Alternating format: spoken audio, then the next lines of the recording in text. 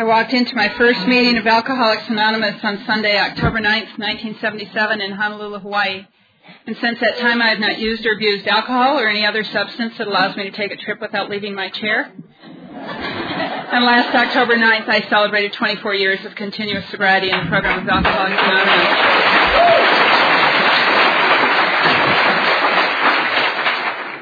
My home group is the Saturday morning Principal Studies group in San Ramon, California. We're a steps and traditions study. We study the steps one at a time using the big book, and then we study the traditions one at a time using the 12 and 12. And we have about 40 chairs in our room. And when we study the steps, almost all of those chairs are filled. When we study the traditions of Alcoholics Anonymous, all of those chairs are filled, and we have people sitting on the floor to talk about the traditions of Alcoholics Anonymous. And I believe that happens in my home group because we talk about the traditions as another set of steps. My experience has been that the steps help me live with me and the traditions help me live with you. The steps help me from committing suicide and the traditions help me from committing homicide.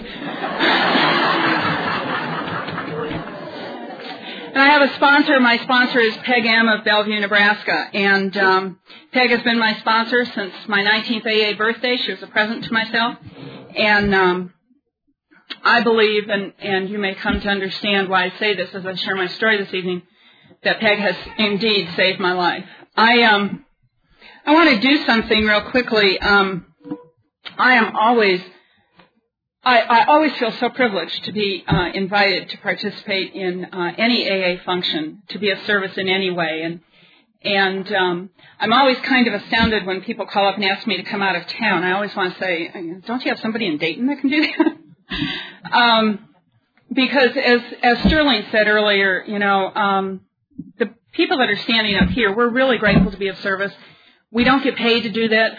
For those of you that are new or may not know, we don't get paid to come here and do this. But we don't do it because we're great people. We do it because we've been taught about the difference between commitment and convenience. And I'm very grateful to be asked to do this.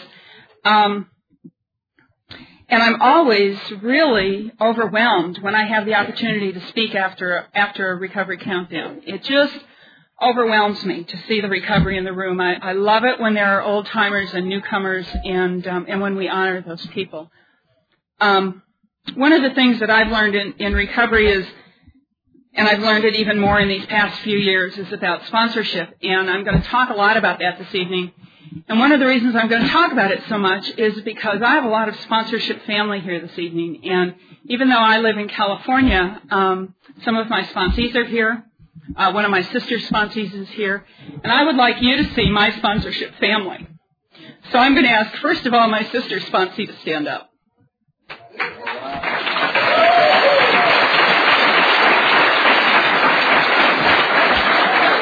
And now I'm going to ask, and to stay standing, I'm going to ask all of the women that I sponsor to stand up. And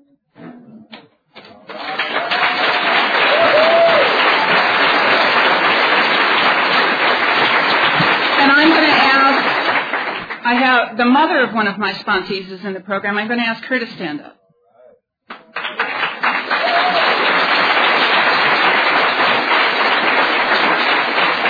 Now, and I'd like to ask her sponsor to stand up.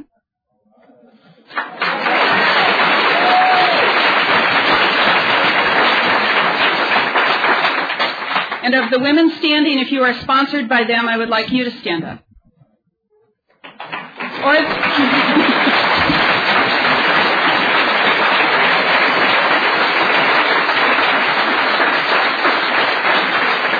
if your sponsor is standing, I'd like you to stand up.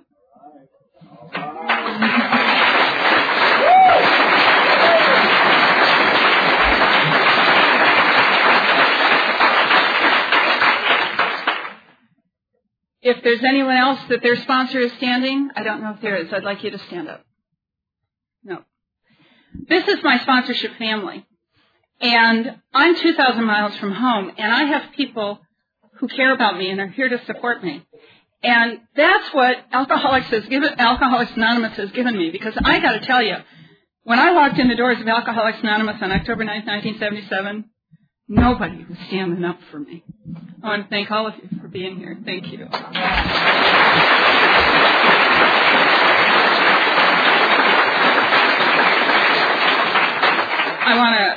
as the other speakers have said, I want to thank Pat for inviting me. And where did he go? Where is he? He's here somewhere. And staying after me. I didn't get as many phone calls as the others got, but I got emails. I'd open my mailbox and there's another message from Pat. The nice thing with email is that you don't have to read it right away. It can kind of age for a while. But I'm really grateful. I was grateful to get the phone call and to be asked to come here and speak. And for those of you who had anything to do with that, I want to thank you for that. It's been a great committee, and this committee puts on a great conference. It's been a great day, and it's been a very full day. And I feel really honored and privileged to have shared the podium with the speakers that you had today. What a great lineup of speakers you guys put together. And so I'm glad to be here. Thank you. I grew up, even though I live in California now, I grew up in Michigan. And I grew up in a family that, as someone else said, I was there. That's what made it dysfunctional. My family was probably a really good family. It's the only one I know. I grew up with a younger brother and an older sister, and I grew up always knowing there was something different about me. I went to school knowing that, I always looked at other people and I always compared my insides to your outsides, and I always came up short. I knew that you guys just knew how to do stuff that I didn't know how to do. I didn't know how to, I didn't know how people knew how to apply to colleges or how to do SATs or how to get on different things, how to get involved in different things in school. At one point, I went out for cheerleading because I always loved to be the center of attention, and you'll figure that out after I've talked about myself for a while here. I get to talk about my favorite topic. You thought I was going to say AA, didn't you? Well, some of you didn't. I always loved to be the center of attention, so I figured if I went out for cheerleading that would do it. Problem was I didn't like some of the things you got to do to be a cheerleader, like tumbling and aerobics and acrobatics and all of that kind of stuff. So I didn't make the team. Always one to love or resentment, I went out for sports and made them cheer for me. I was on every team that women could participate in when I was in school, and that was many years ago. More years than I can remember now. I graduated from high school, and I got engaged at my senior prom. And in the next year, I broke that engagement 5 times. Should have told me something. The last time he gave me the ring back, he said, if you walk out on me once more, if you give me the ring back once more, I'm going to walk out on you and you'll never see me again. And I was 18 years old from the Midwest. I didn't fit in anywhere. I couldn't be self-supporting through my own contributions. So I figured, well, I better marry this man, otherwise I'll be an old maid. And at 18 years old in Michigan, that was a big deal. I got to tell you, I turn 51 next month and I don't really care. Old maid is not bad. I actually kind of like it. We got married a month after my 19th birthday, and I didn't drink in high school. It might have helped, but I didn't know that at the time. We went on our honeymoon to New York, and the drinking age in Michigan was 21, and the drinking age in New York was 18. We went to New York on our honeymoon, and we went to a cocktail lounge. Didn't go to a bar, we went to a lounge, cocktail lounge. And it was dark and it was smoky and it had those red leather banquets and I used to love the movies of the 30s and 40s, with Carole Lombard and Joan Crawford and Bette Davis and all of those actresses and the drama and how they looked and they'd hold a drink in their hand with the little pinky out and they had a cigarette holder and they'd take a sip and they were gorgeous. And I sat in this cocktail lounge in New York and I took a sip and I felt how they looked. It was magic.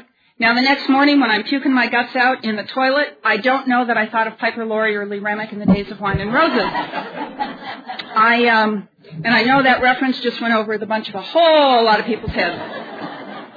We were talking at dinner, this morning. Sterling explained to some of you who may not know what a record is.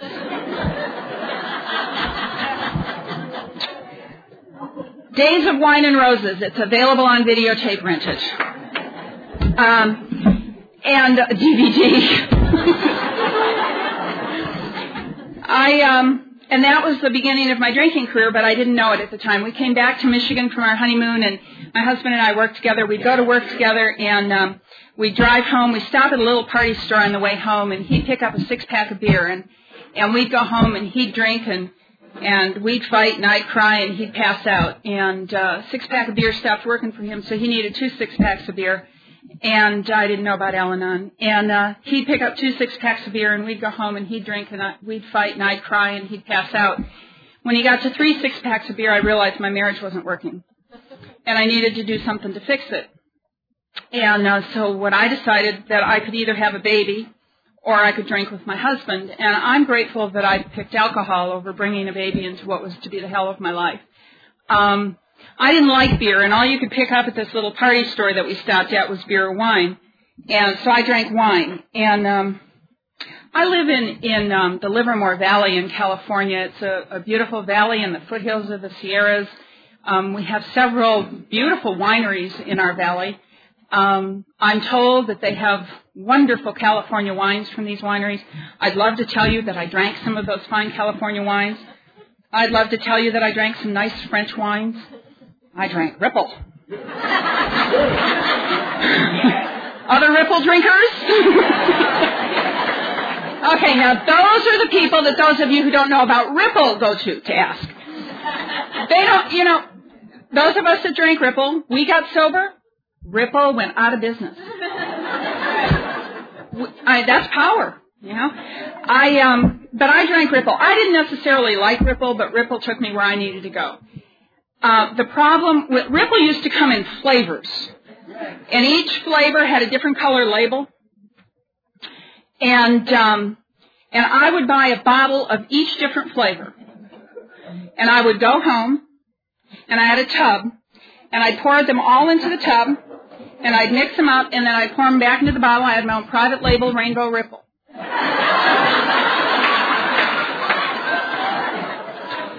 And that's where my drinking started, and where my drinking took me was drinking in Skid Row bars, supporting my habit the way women who drink in those kinds of bars find it necessary to support their habit. If I had to pay for more than one drink, I went to another bar. I came to behind those bars with my hair matted to my face from my own puke, having wet and messed myself. I wasn't a pretty drunk, and I wasn't a nice drunk. I was a desperate drunk.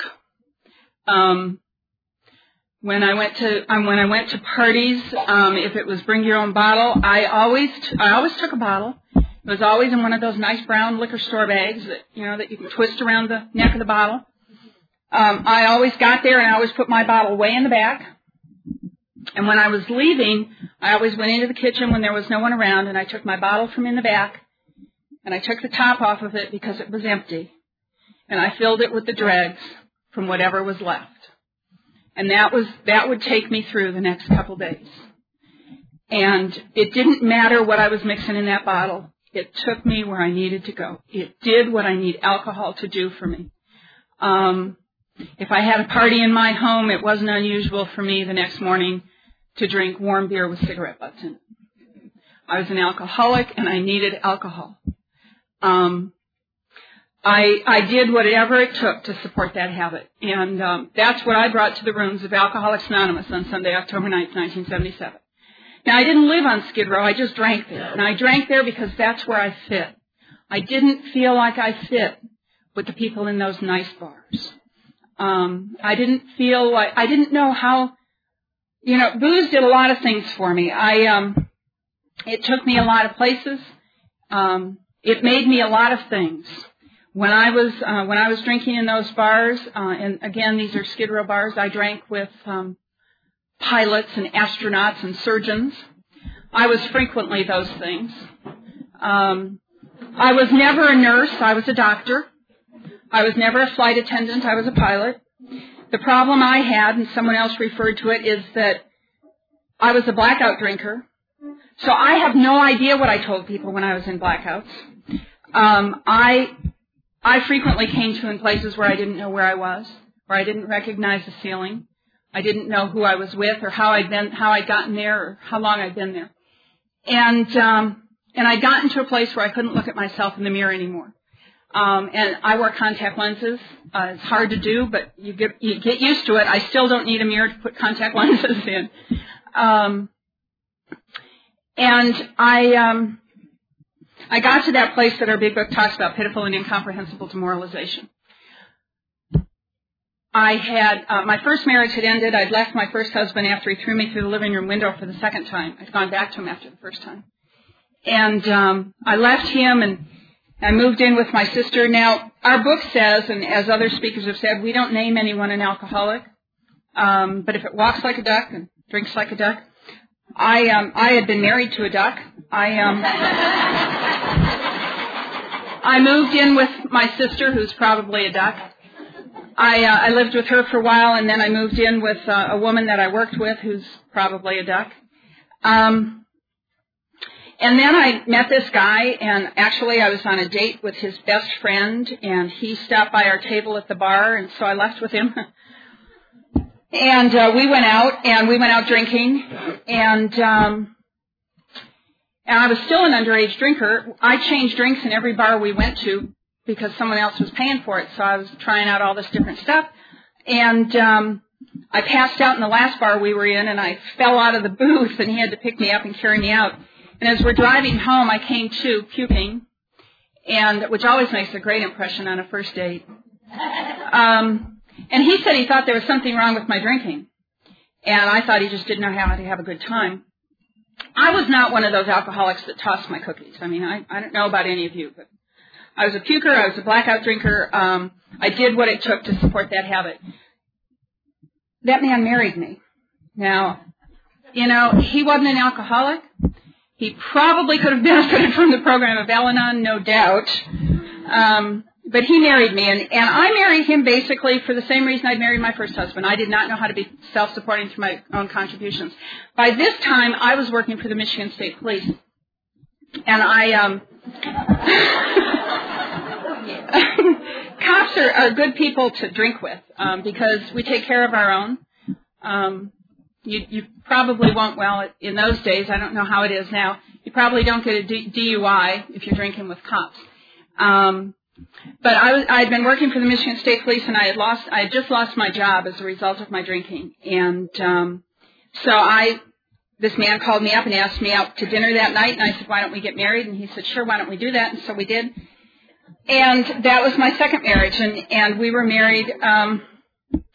It was kind of, I didn't realize until after we were married that he had some kind of unreasonable expectations of me. He thought I should stop dating just because we'd gotten married.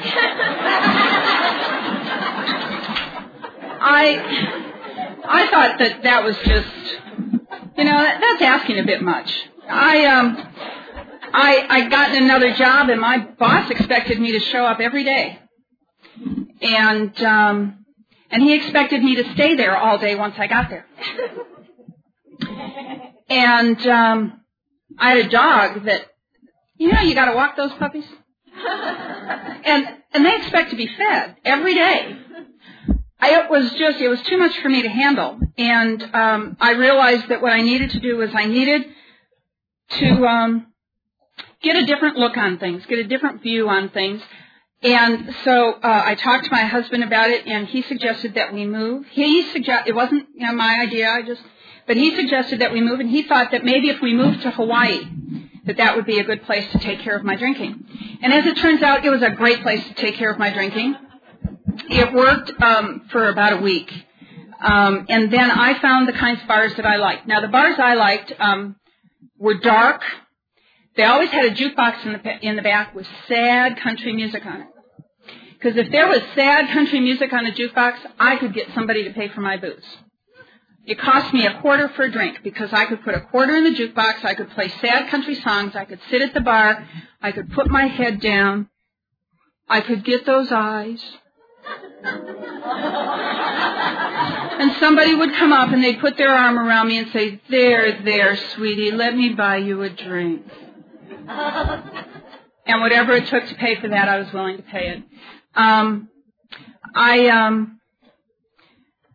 My husband kept talking to me about my drinking. I told him that he was silly. I tried a lot of things that alcoholics try. I tried all of the things that it talks about in Chapter 3. I tried changing my drinks. I tried drinking only at home. My husband was more than willing to have a stocked bar at home. I tried drinking never at home. I tried getting more physical exercise. I joined the baseball team. I tried all of the things. As I said, I'd been a blackout drinker. I came to one day and my car was up against a telephone pole. I have no idea if I pulled it off or if I ran off the road. I don't know how I got there. I came to another time. I was a drinker and a driver. I drank and went places. I just don't know where I went because I was in a blackout. I came out of a blackout driving down Ala Moana Boulevard, and the radio was on, and Elvis was dead. It was August of 1977. And I was at the lowest I'd ever been. My husband fixed dinner one evening, and we had some kind of an argument over a bottle of wine. Imagine that. He had opened a bottle of wine. It was a nice bottle of wine. I knew this because it had a cork. I didn't usually drink wine that had corks unless I needed the fiber. Because I couldn't figure out how to get corks out of bottles. I could never get the wine screw things to work. And so I just pound those things in. And he had opened a nice bottle of wine, and we had an argument, and I picked up the bottle of wine, and I chugged it, and he got upset with me because I hadn't allowed it to breathe. I didn't know about breathing wine. You know, Ripple never needed to breathe. And I picked up my plate, and I walked out of the living room into the dining room, and there was a small step between the living room and the dining room, and I missed it. And I fell, and my plate flew, and one of the dogs grabbed the steak, and the other dog grabbed the potato, and they ran off. And I'm there on the ground, and my husband looked at me, and I looked up at him, and I said, "Don't say it." And he said, "Don't say what?" And I said that if I hadn't have had that drink, I chugged a bottle of wine. If I hadn't had that drink, I wouldn't have done that. And he looked at me with the look that alcoholics have seen, the looks that our loved ones give us. And he said, if you hadn't have, he wouldn't have. And he stepped over me, and he went into the dining room and sat down and had his dinner. And I got up, and I went back into the kitchen to fix myself another plate of food. And he walked in behind me. He said, "You're an alcoholic." I said, "I don't know if I can continue to live with you." And, I'd been called a lot of things in those bars. And my husband had called me a lot of things in arguments. But I'd never been called an alcoholic. And I knew what an alcoholic was, because I had some alcoholism in my family, not in my immediate family, but I had aunts and uncles that suffered from our disease. I'd had an uncle who died of a wet brain in the hospital where my mother worked. And I'd watched my Uncle Paul die. My grandfather had died as a direct result of being intoxicated, and I knew my grandfather was an alcoholic. And I knew I wasn't that. But all I could hear in my mind was those words, and my husband went out of town on business the next day, and this baseball team that I had joined, we had a game, and I went to the game, and I missed a real easy field. I was a shortstop, and I missed this real easy field, and my coach pulled me out of the game very unceremoniously, and I questioned whether his mother knew who his father was. I didn't do it quite that way. But I've been taught the same things Dave has been taught. I don't use that language from the podium. And I got in my car and I took off. And as I'm pulling out of Kapiolani Park, I kept thinking if I could hit that little rock wall along Diamond Head Road hard enough, I could catapult my car over the side and I could go down the cliffs and I could die. And that's what I wanted to do. I couldn't take it anymore. I couldn't live like this anymore. I couldn't do this anymore. I couldn't show up anymore. I couldn't look in the mirror anymore. I couldn't stand who I was anymore. I didn't want to do this anymore. I just couldn't do life. And I didn't know how not to do it. I didn't know what else to do. But I hadn't had a drink that morning. And I knew that if I aimed my car towards that wall, that at the last minute I'd pick my foot up off the accelerator and I wouldn't hit the wall hard enough and I wouldn't die. I'd wake up in some hospital room somewhere and I'd be in pain. And I was in pain. I didn't need any more pain. And I went home to fix a drink so that I could kill myself. And I got the bottles out and I started to fix myself a drink and I went to the back of the house, and I picked up the phone, and I called information, and I asked for the phone number for Alcoholics Anonymous. And I called Alcoholics Anonymous, and a woman answered the phone. And I didn't like women when I got here, because you were competition for the people that were supporting my habit. I knew what I would do to get the person that was buying your booze to buy mine. And I knew what you would do to get the person that was buying my booze to buy yours. And this woman answered the phone, so I told her that I wanted to know something about Alcoholics Anonymous for a friend of mine that I thought might have a problem. And she said, oh, maybe you'd like to go to a meeting. And I said I didn't want to go to a meeting, thank you very much. Maybe she could just send me some literature. I could do a correspondence course. And she said, oh, sweetie, we don't send out literature, but if you go to a meeting, you can get some literature and you can meet some women and get some phone numbers. How special. And I said, well, I don't think my friend would want to do that, but maybe you could just tell me about Alcoholics Anonymous, and then I'll tell my friend about Alcoholics Anonymous. And so she started talking about Alcoholics Anonymous, but as most of you know, it's hard to talk about Alcoholics Anonymous without talking about God. I interrupted her and explained to her that I don't believe in God. She said, oh, does your friend believe in God?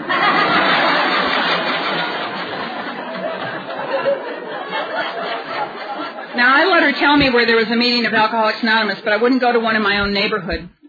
I didn't want my neighbors seeing me going into one of those AA meetings. My neighbors had called the EMTs on me about a month before because I was passed out on my front lawn and they thought I was dead. But I couldn't let them see me go into an AA meeting, for God's sake. My anonymity, you know. So she told me about this meeting at the Ala Moana YMCA, and I went to that meeting. She told me to go in and go up to the first woman I saw and tell her I was a newcomer. I walked up that night, and there were a bunch of people outside drinking coffee and smoking cigarettes and laughing and joking. I thought, that's the party I should be at. I didn't know. And I walked through this crowd of people, and I walked into the meeting room, and it was a little bit before the meeting, and there was no one in the room. The chairs were set up. There was no one there. Everyone was outside drinking coffee and smoking cigarettes. Except in the back by the coffee pots, there was one person, a woman. And I walked up to her, and before I could say anything, I started crying. And she looked at me and she said, oh, you're a newcomer. And she took me outside and she introduced me to the women of Alcoholics Anonymous. And the women of Alcoholics Anonymous gave me their phone numbers. And some of the men gave me their phone numbers and the women took them away from me.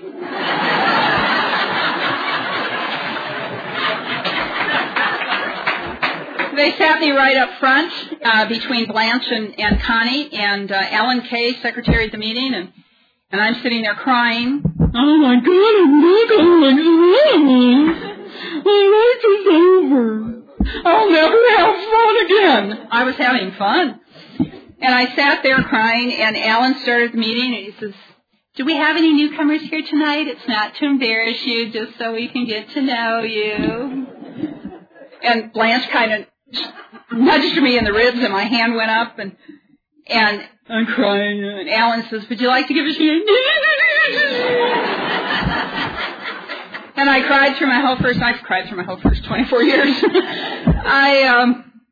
But I cried through my whole first meeting, and I left as soon as the meeting was over. Oh, we stood up at the end to say the Lord's Prayer, and someone else said this tonight. I knew it was a cult. You're praying at the beginning, you're praying at the end. I figured I'd show up next week, and you're going to give me a tambourine and tell me where to report to the airport. I mean, that's just it. I knew. But, you know, I had no place else to go. I didn't go to a meeting from that Sunday till the following Sunday. I didn't hear 90 meetings in 90 days. They had given me their numbers. They had given me meeting schedules. I had every pamphlet that had, because I love pamphlets. I'd been in every pamphlet that was in the rack. I went back the following Sunday. I walked in. The only person in the room was the coffee maker, Blanche. She comes up to me and says, Penny, I'm great to see you. How many meetings did you get to this week? I said, Sunday. I was here on Sunday. She said, but during the week, how many meetings did you go to during the week? Sunday. I was here on Sunday. She said, no. She went over to the pamphlet rack and she picked up a meeting schedule and she marked some stuff on it. She took me outside to Renee. And she said to Renee, she said, I've marked the meetings where I'll meet Penny. Will you mark the meetings where you'll meet Penny? And Renee circled some things and Renee took me over to Connie C. And she said to Connie, she said, Blanche and I have marked the meetings where we'll meet Penny. Will you mark the meetings where you'll meet Penny? And I went to meetings of Alcoholics Anonymous because I thought it would be rude not to show up. Those of you who have heard me speak know that I always share that story when I speak, because when I introduced myself this evening, I shared with you that last October I celebrated 24 years of continuous sobriety in the program of Alcoholics Anonymous. In September, Blanche celebrated 24 years of continuous sobriety in the program of Alcoholics Anonymous. And in August, Connie celebrated 24 years of continuous sobriety in the program of Alcoholics Anonymous. If you do the math, those women took that action with 30 and 60 days of sobriety.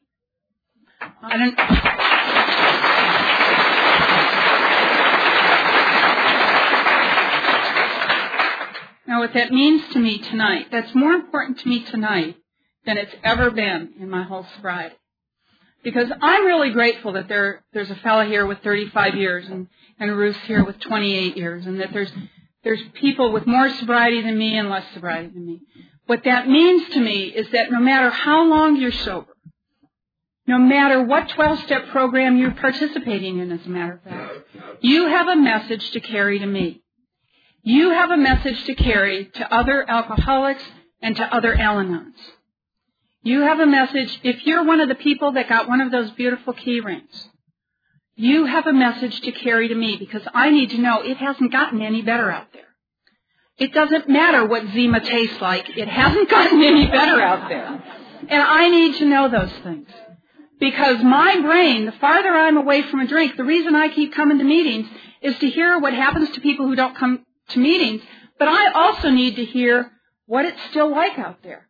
Because just because I know my story doesn't mean that's the story I'd get if I picked up a drink. I do not believe that if I picked up a drink I would die. I believe I am one of those alcoholics that would pick up a drink and live a very long, very painful death. I don't believe that I'd come back to Alcoholics Anonymous, because, like Sterling said, I have a big mouth. I love to be the center of attention, and I have an ego the size of Texas. I started going to meetings, and I would love to stand here and tell you that because those women took those actions, I got right into Alcoholics Anonymous. I didn't do that. At a couple of weeks sober, I had a woman appoint herself as my sponsor. I didn't really know what a sponsor was. This woman appointed herself as my sponsor, explained to me that a sponsor is someone that I can share things with, that I can share my deepest, darkest secret with. I had this deep, dark secret that I knew that if you knew, you wouldn't let me stay here. That if you knew the things I had done or the person I was, that you would ask me to leave, that you would not sit next to me in the rooms of Alcoholics Anonymous. And I don't know why I took the risk of sharing that with this person, but I did. And what happened was she shared it at group level. She laughed about it, and she attributed it to me. And what that did for me was I knew I couldn't trust you guys. I knew there was nothing I could tell you, because you were going to share it. And what that's taught me in the years I've been sober is how important it is to keep a confidence. And no matter how insignificant I may think it is, unless someone has given me permission to share with others what they've shared with me, it is not my place to share it. And because we never know what's important to another person. Today, those secrets aren't important to me. It's who I am and it's what I am, but that's not who it was when I had a couple weeks sober. And we're so fragile when we're that new. And we're looking for any excuse. And I don't know how I didn't drink over those things. There were a couple of times that I decided I was going to get drunk. I'll tell you, one of the things that I decided I was going to get drunk over, I was going to meetings and I was hearing a lot of people raise their hands and coming back from slips. And I don't know why that was at that particular time, except that's probably what I was listening for. And I heard all these people raising their hands, say, oh, well, when I had my last slip, and when I came back from this slip, and the first slip I had, and I kept thinking, well, I can have a slip, and then I'll just come back to AA. Now, newcomers think that way. That's how my brain goes, because I'm looking at people that are sitting in meetings sober. Well, they're saying they're sober, and they have a slip. So I can drink and come to AA. That's what my brain is saying. Well, So I had this plan because I came to my first AA meeting. Nobody came and 12-stepped me. Nobody came and got me and took me to my first meeting. I went to my first meeting by myself. Now, that's not because I'm so great. It's because I wouldn't stay on the line longer than 3 minutes because I thought this woman was tracing the call. And so I was going to take I envisioned this panel truck with a red AA on the side that could pick me up. I figured I'd have a dead drunk on top or something. So I figured that if I had a slip, I could call AA, and I'd get to have a 12-step call. And they'd come and they'd pick me up and they'd take me to detox, because I didn't go to detox before. And I figured that would be an experience I should not miss. And then after detox, maybe I could go to treatment, because I met people who'd gone to treatment and they had all this information that they got while they were in treatment. So maybe I should go to treatment. That sounded like the easier, softer way. And then after I went to treatment, maybe I could go to a halfway house. And there was a halfway house in Honolulu at the time called the Bells of St. Francis, halfway house for women. And the women who graduated from St. Francis were called the Bells of St. Francis. And I wanted to be a bell. So I started planning a slip, because I looked at all these people coming back from slips. And I sat at coffee one night across from a guy named Harry Lake. And Harry he'd been sober 3 days less than God. He was at least 13 years sober at the time. And I know I didn't mean to say this loud enough for Harry to hear, because I was scared of Harry. But I said out loud, well, when I have my slip. And Harry looked at me and said, when you what? I said, when I have my slip. Because I have a real problem with what they said and what I heard. But what I remember is Harry reaching across the table, grabbing me and pulling me and saying, who told you you were going to live? And in the next month, 3 people that I'd gotten sober with picked up a drink and died. And I do not believe that I was scared into sobriety, but what I believe happened for me is that God intervened, and that I heard a message the way I needed to hear a message. And what I know today is that not everybody who comes to Alcoholics Anonymous stays sober, and not everybody who has a slip gets to come back. What I know today is that every alcoholic eventually takes their last drink. And some of us get our sobriety date on a birthday cake, and some of us get it on a tombstone. And I want mine on a birthday cake. I want to be able to come and talk about my last drink. I have buried alcoholics who have thought that they could pick up a drink. I went to meetings and I thought I was different, and I thought you wouldn't understand, and I couldn't share things about myself, and if you know what I was really like, and I know today that none of those things are true, but at the time I thought they were. I thought if you really knew what I was like, and what happened for me is that I started keeping secrets and lies. And what I'm here to share with you tonight, if you hear nothing else from me tonight, please hear about secrets and lies. Because what I know today is that secrets and lies will kill us. It doesn't matter how long we're sober. I started keeping secrets and lies, and I was going to meetings, and I came to the one place where I could ask for help, and I said, no thanks. I'm fine. And at 18 months of sobriety, I was in the same place I'd been on October 9th, 1977. I was suicidal and I was homicidal, and I didn't know how to do this deal, and Alcoholics Anonymous wasn't working for me. I had subscribed to the sponsor program called Sponsor du Jour. If you ever talked to me on the phone, you'd been my sponsor at that period of time. I finally found the perfect sponsor. I got her as a service commitment. Friends of mine were moving back to the mainland, and she had been their service commitment, and I took it over. I had to go to the hospital and visit her and read to her. And I'd read to her, and then I'd talk to her a little bit, and I realized she was the perfect sponsor for me because she was in a coma. And I decided that was a good way to work the steps with this sponsor in a coma. So I didn't think I really needed all the steps.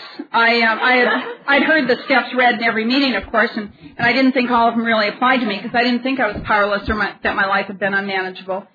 And it wasn't really that I didn't believe in God. I was really hiding from God. And so I didn't need to do the next 2 steps.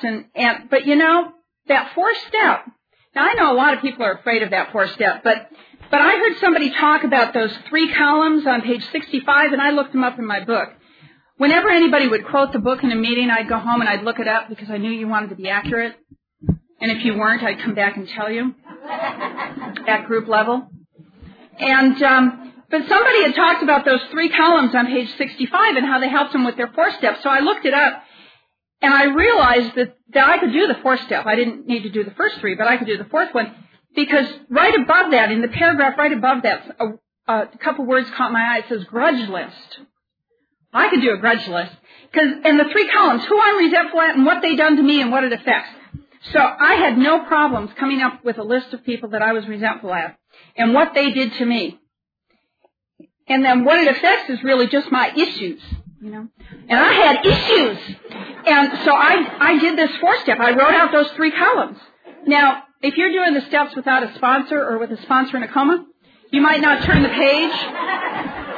So you won't see this sentence that says, to conclude that others were wrong was as far as most of us ever got. I didn't see that. That's how far I got. And so I did those 3 columns, and then I took a trip. I went to Michigan to visit my family, and I went to an AA meeting, and I looked around the room, and I picked out a likely hymn, and I asked him if he'd hear my 5th step, and he said, sure, why don't we go to my place?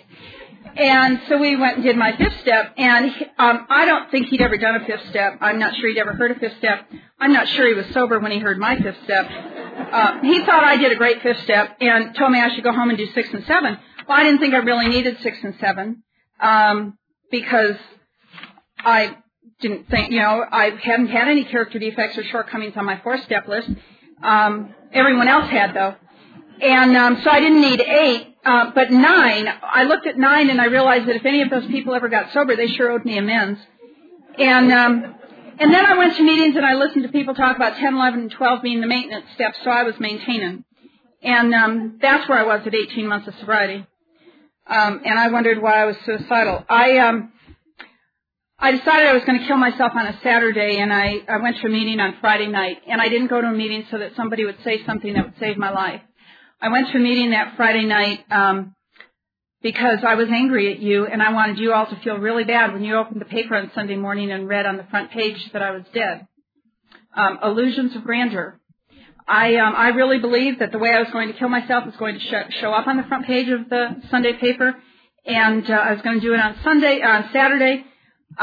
Friday night I went to a meeting, and after the meeting I was stomping out of the room because no one had talked to me, and because I stood in the back with that angry look we're all capable of getting. And on my way out to my car, a guy grabbed me and pushed me up against my car, and he said, you know, Penny, if you keep doing what you're doing, you're going to die. He didn't tell me I was going to get drunk or I was going to get loaded. He told me I was going to die. And I looked at him at the way an alcoholic woman knows how to look at an alcoholic man, and I said, I don't know what you're talking about. And I cried all the way home, and I didn't kill myself the next day just to prove that he was wrong. And shortly after that, God put a woman in my life that believed that recovery from the disease of alcoholism is based on the 12 steps as they're outlined in our big book. And I made the mistake of introducing her to my sponsor in a coma. She suggested I might want to get a sponsor that was actively going to meetings. She helped me find one. She helped me find a sponsor that believed that recovery from the disease of alcoholism is based on the 12 steps as they're outlined in our big book. And I got a sponsor that started taking me through the steps of AA in our big book. She took me through chapter 3 for the first step, because on the first page of chapter 3 it says that we had to admit to our innermost selves that we were alcoholic. This is the first step in recovery. And then she took me into chapter 4 for the second step, and I told her I didn't believe in God. And she said, that's okay. Can you believe that I believe in God? And she gave me permission to use her God. For a long time, I prayed to other people's gods. And then she took me into chapter 5 for the third and fourth step, and into chapter 6 for 5 through 11, and then into chapter 7 for step 12. And I got sober at a time and in a place where we had the opportunity to do a lot of 12-step calls. And I wound up surrounded by people that are active in the program of Alcoholics Anonymous, and that got me into the middle of the lifeboat. And as Sterling said earlier today, you know, it's hard to fall overboard when you're in the middle of the boat. And at 2.5 years of sobriety, I had a job offer on the mainland, and I took it, and I moved to Washington, D.C., and I lived there for a while, traveled on business a lot, and my business brought me to California in 86. And after I'd been out there about 6 months, I decided to ask for relocation. And my my business relocated me, and then they downsized me.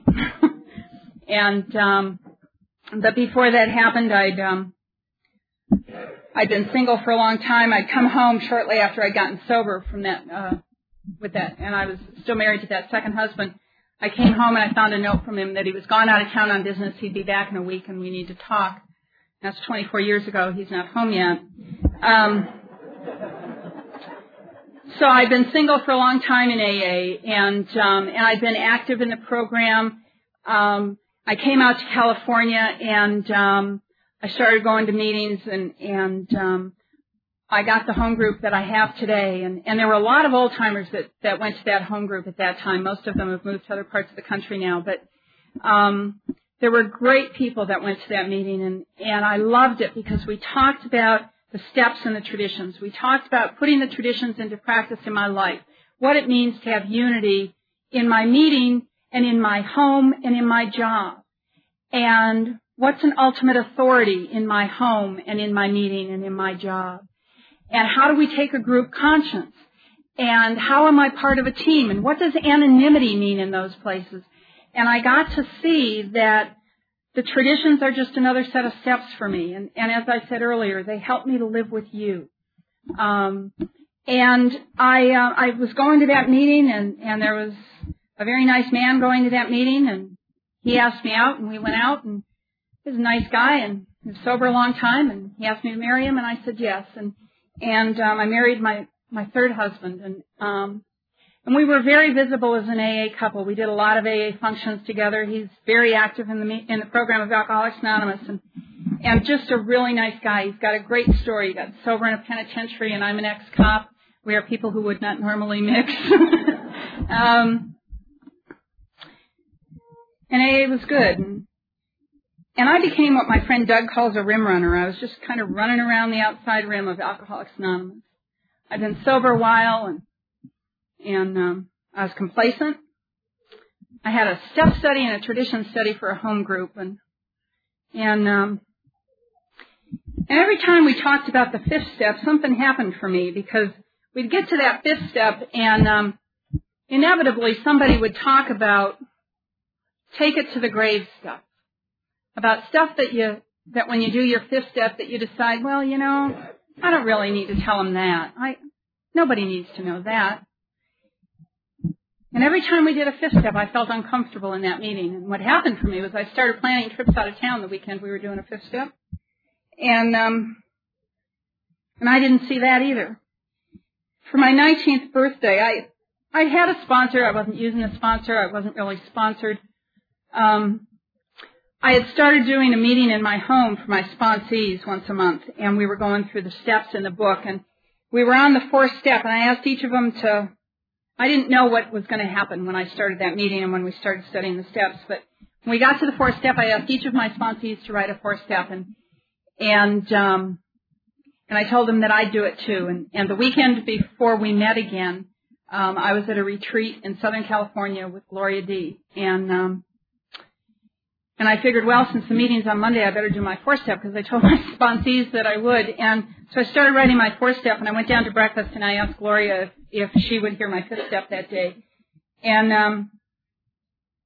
I realized that I had a lot of stuff that I needed to talk to a sponsor about, but a lot of it was about a sponsor. And so I did my fifth step with Gloria, and I came home, and I was talking to my friend Polly P., who spoke here for you last year. And I was talking to Polly that evening, and I told her what was going on, and that I thought I needed a sponsor, and I didn't know anybody in the area that I felt comfortable with. And she said, well, how about Peg M? And I said, well, Peg lives in Bellevue in Nebraska, and I don't really want an out-of-town sponsor. And later that evening, I was talking with my friend Sharon B., and Sharon said, if anything ever happened to Clancy, I'd get Peg Martin as my sponsor. And I said, yeah, but Peg's in Nebraska, and I don't really want an out-of-town sponsor. And the next day I was talking to my friend Jill, and she said, Peg's really a great sponsor. And I thought, well, that's three. And so I called Peg and asked her if she'd sponsor me, and she gave me an assignment and asked me to call her back in 2 days. And I called her back 2 days later and told her the results of my assignment, and asked her if she'd sponsor me. And she told me she would. She told me what she expects of her sponsees. And for out-of-town sponsees, she expects, first of all, that I'm willing to be sponsored. She expects that I go to at least 3 meetings a week. I generally go to more. I have to call her at least once a week. I call her on Thursday mornings at 8:30. I am on the phone to my sponsor on Thursdays at 8:30. I have to have a service commitment. I have to be active in the program of Alcoholics Anonymous. I have to be sponsoring other people. And I see some of my sponsees are sitting here nodding and looking at their sponsees going, see, that's why I tell you you have to do that. And the other thing that happened when I asked Peg to be my sponsor, it was my 19th birthday the day I asked her that. And I said, Peg, I'm 19 years sober and I'm low maintenance.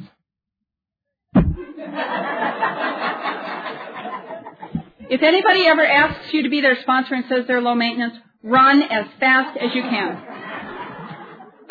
For the next 11 months, I called Peg every Thursday at 8:30. Hi, Peg, I'm fine. Yep, see you in October. Hang up the phone.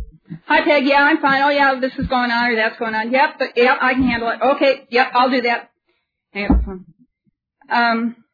In October of 1997, all of that stuff that I hadn't talked about, all of those secrets and lies came home to roost. And I had done some very unprincipled things. I had taken some actions that I was ashamed of. I didn't think I could talk about it with anybody because what would people think? What would happen if people found out? I hurt people that never deserved to be hurt. And I finally called Peg and talked to her about it, and she told me what I had to do. And she said I needed to write a 4-step. And she told me I needed to work the steps. What I heard her say was write a 4-step. Now, I normally live on 6 and 7, and I tried doing the steps cafeteria style when I was new, and it didn't work when I was new. I got to tell you, it doesn't work when you're an old timer either. Because I tried going from 6 and 7 to 4, and I couldn't get my 4-step written. And I was driving to the airport on a Friday afternoon, and I was talking to God, and I couldn't figure out why I couldn't write this 4-step. And I realized that it was because I hadn't done the first 3 steps. So I did the first 3 steps on the way to the airport. My God has a great sense of humor. I got to San Francisco airport, and my flight had been delayed an hour and a half. I'm sitting in the gate area with my carry-on luggage, and all I have in my carry-on luggage is a notebook, a pen, a big book, and a deck of cards, and I put the deck of cards away. And I started writing my 4-step, and I wrote my 4-step all the way from San Francisco to Okoboji, Iowa. And I went to a conference in Okoboji, Iowa, and then I got on a plane and came home, and I'm really grateful there was no one sitting next to me on those flights because I just wrote. And I would love to tell you that, I looked at myself right away, and I didn't do that. For a long time, it was about him, and it was about her, and it was about them, and it was about you, and it was about everybody but me. And I finally, an hour and a half out of San Francisco, wrote the sentence, it's not about them, it's about me. And I got to get rid of secrets and lies. And I'm not going to live if I don't talk to somebody about this. And I called Peg when I got home, and I did a 5th step. And she was in the Bay Area a couple weeks later, and I finished it up, and I had to go to Glenn, and I had to tell him that I had to leave the marriage. And my husband is my favorite ex-husband, is an incredible man because he completely understood and he knew what was going on. And he said, I know you do. What can I do to help you? And what happened was when I talked to Peg about what was going to happen as a result of what I'd done, she told me that no matter what happened, that I would never talk bad about him. That if I needed to talk bad about Glenn, that I would call her. I would not talk with a sponsee about it. I would not talk in meetings about it. I would not talk with my friends about it. I would talk with my sponsor about it. And I don't know what direction Glenn got from his sponsor, but I know both Glenn and his sponsor, and I know that Glenn did not talk bad about me to anybody either.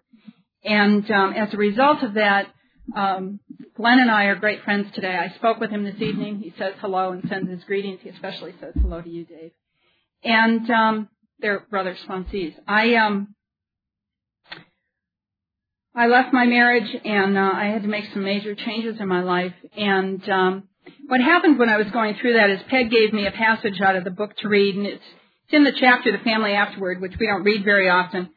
It's on page 124, and it says, cling to the thought that in God's hands, the dark past is the greatest possession you have, the key to life and happiness for others. With it, you can avert death and misery for them. What's happened for me is that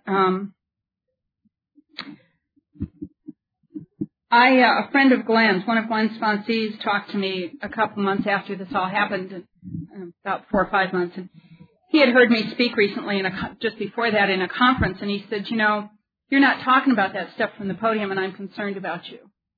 Because I think if you don't talk about it from the podium, you're going to die. He said, but don't take my word for it. You've got to talk to your sponsor about it. I can't tell you those things. He said, so I think you should talk to Peg. And I called Peg, and I knew she was going to say, no, you can't talk about that from the podium. Peg didn't say that. And what happened for me is that I really don't know what kind of a message I carry from up here. And I certainly don't know what kind of a message I carry for newcomers. I'm not here to scare you. But what I really want to do is talk to the people that are in middle sobriety. Because I want to tell you that I know I'm not unique. This is the new 4th edition of the Big Book, and I go to a Big Book meeting on Friday nights, and most of us have the new 4th edition, and so we sit there and we read and we highlight and we underline and we share. And what I've noticed, all of us starting with new books at the same time, is we all came here thinking we're so different. We're all highlighting the same thing in the book. We're all making notes in the margins. We're all underlining stuff that we've already highlighted. And I thought I was different. And what I am is I'm just like you. I'm selfish, self-centered, self-seeking. I want to be liked. I don't want you to know that I'm not perfect. And I know I'm not perfect, and I know you're not perfect. I just don't want you to point it out to me. I'm afraid that you're not going to like me. And I know that there are people here that aren't going to like me. I'm afraid that you're going to find out that I had secrets and lies. That there was stuff going on that I was afraid for people to find out. And what I know is I'm not unique. And I know that because of people who come up and talk to me after I speak. And I'm here to tell you that if you're sitting out there and you think you don't have anybody to talk to, if there's something going on and you're afraid to talk to anybody here about it because what will people think, please talk to me. I'll give you my card. You can call me. You can email me. Certainly, first I would recommend that you try and talk to your sponsor about it. But I know that in a room this size, there's someone that is scared to death of what's going to happen if people find out what I did or what I've been doing or what I haven't shared. And you're the one I'm talking to. Because secrets and lies can kill us, and I know that because I was on the edge of the lifeboat. I was slipping over, and I was going to slide under, and nobody was going to notice. When I came to that dark night of the soul at 20 years of sobriety, I thought I was going to have to leave AA. What's happened for me is that I had a sponsor who loved me. I had sponsees who loved me. I had sister sponsees who loved me, who called and emailed, who had no clue what was going on and told me they cared about me. What Alcoholics Anonymous has given me is people who love me and they don't even have to. And I didn't have to go to that place to find that out. That's just the path that I took. You don't have to go there. What I know today is that I am so blessed in the program of Alcoholics Anonymous. This really isn't the message that I want to carry. I really want to have this nice, cheery message that people are going to go home and say, God, wasn't she great? What I know is that Alcoholics Anonymous has saved my life. Sponsorship has saved my life, both being sponsored and being a sponsor. People have called me, and I think that Sterling referred to this also, right about the time that I'd think, oh, I'm not going to do this deal anymore, the phone would ring, and stupid me, I'd pick it up. Maria talked about it when she was sharing this morning, I think I'll just knife myself in the gut, but maybe I'll answer the phone first. And it's somebody on the other line who needs to be somebody to be of service.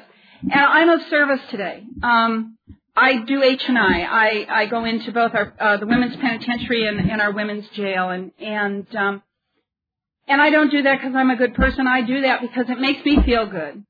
Because I come out of there on a high. I'm of service in my home group. I'm the literature chairperson. I have service commitments today.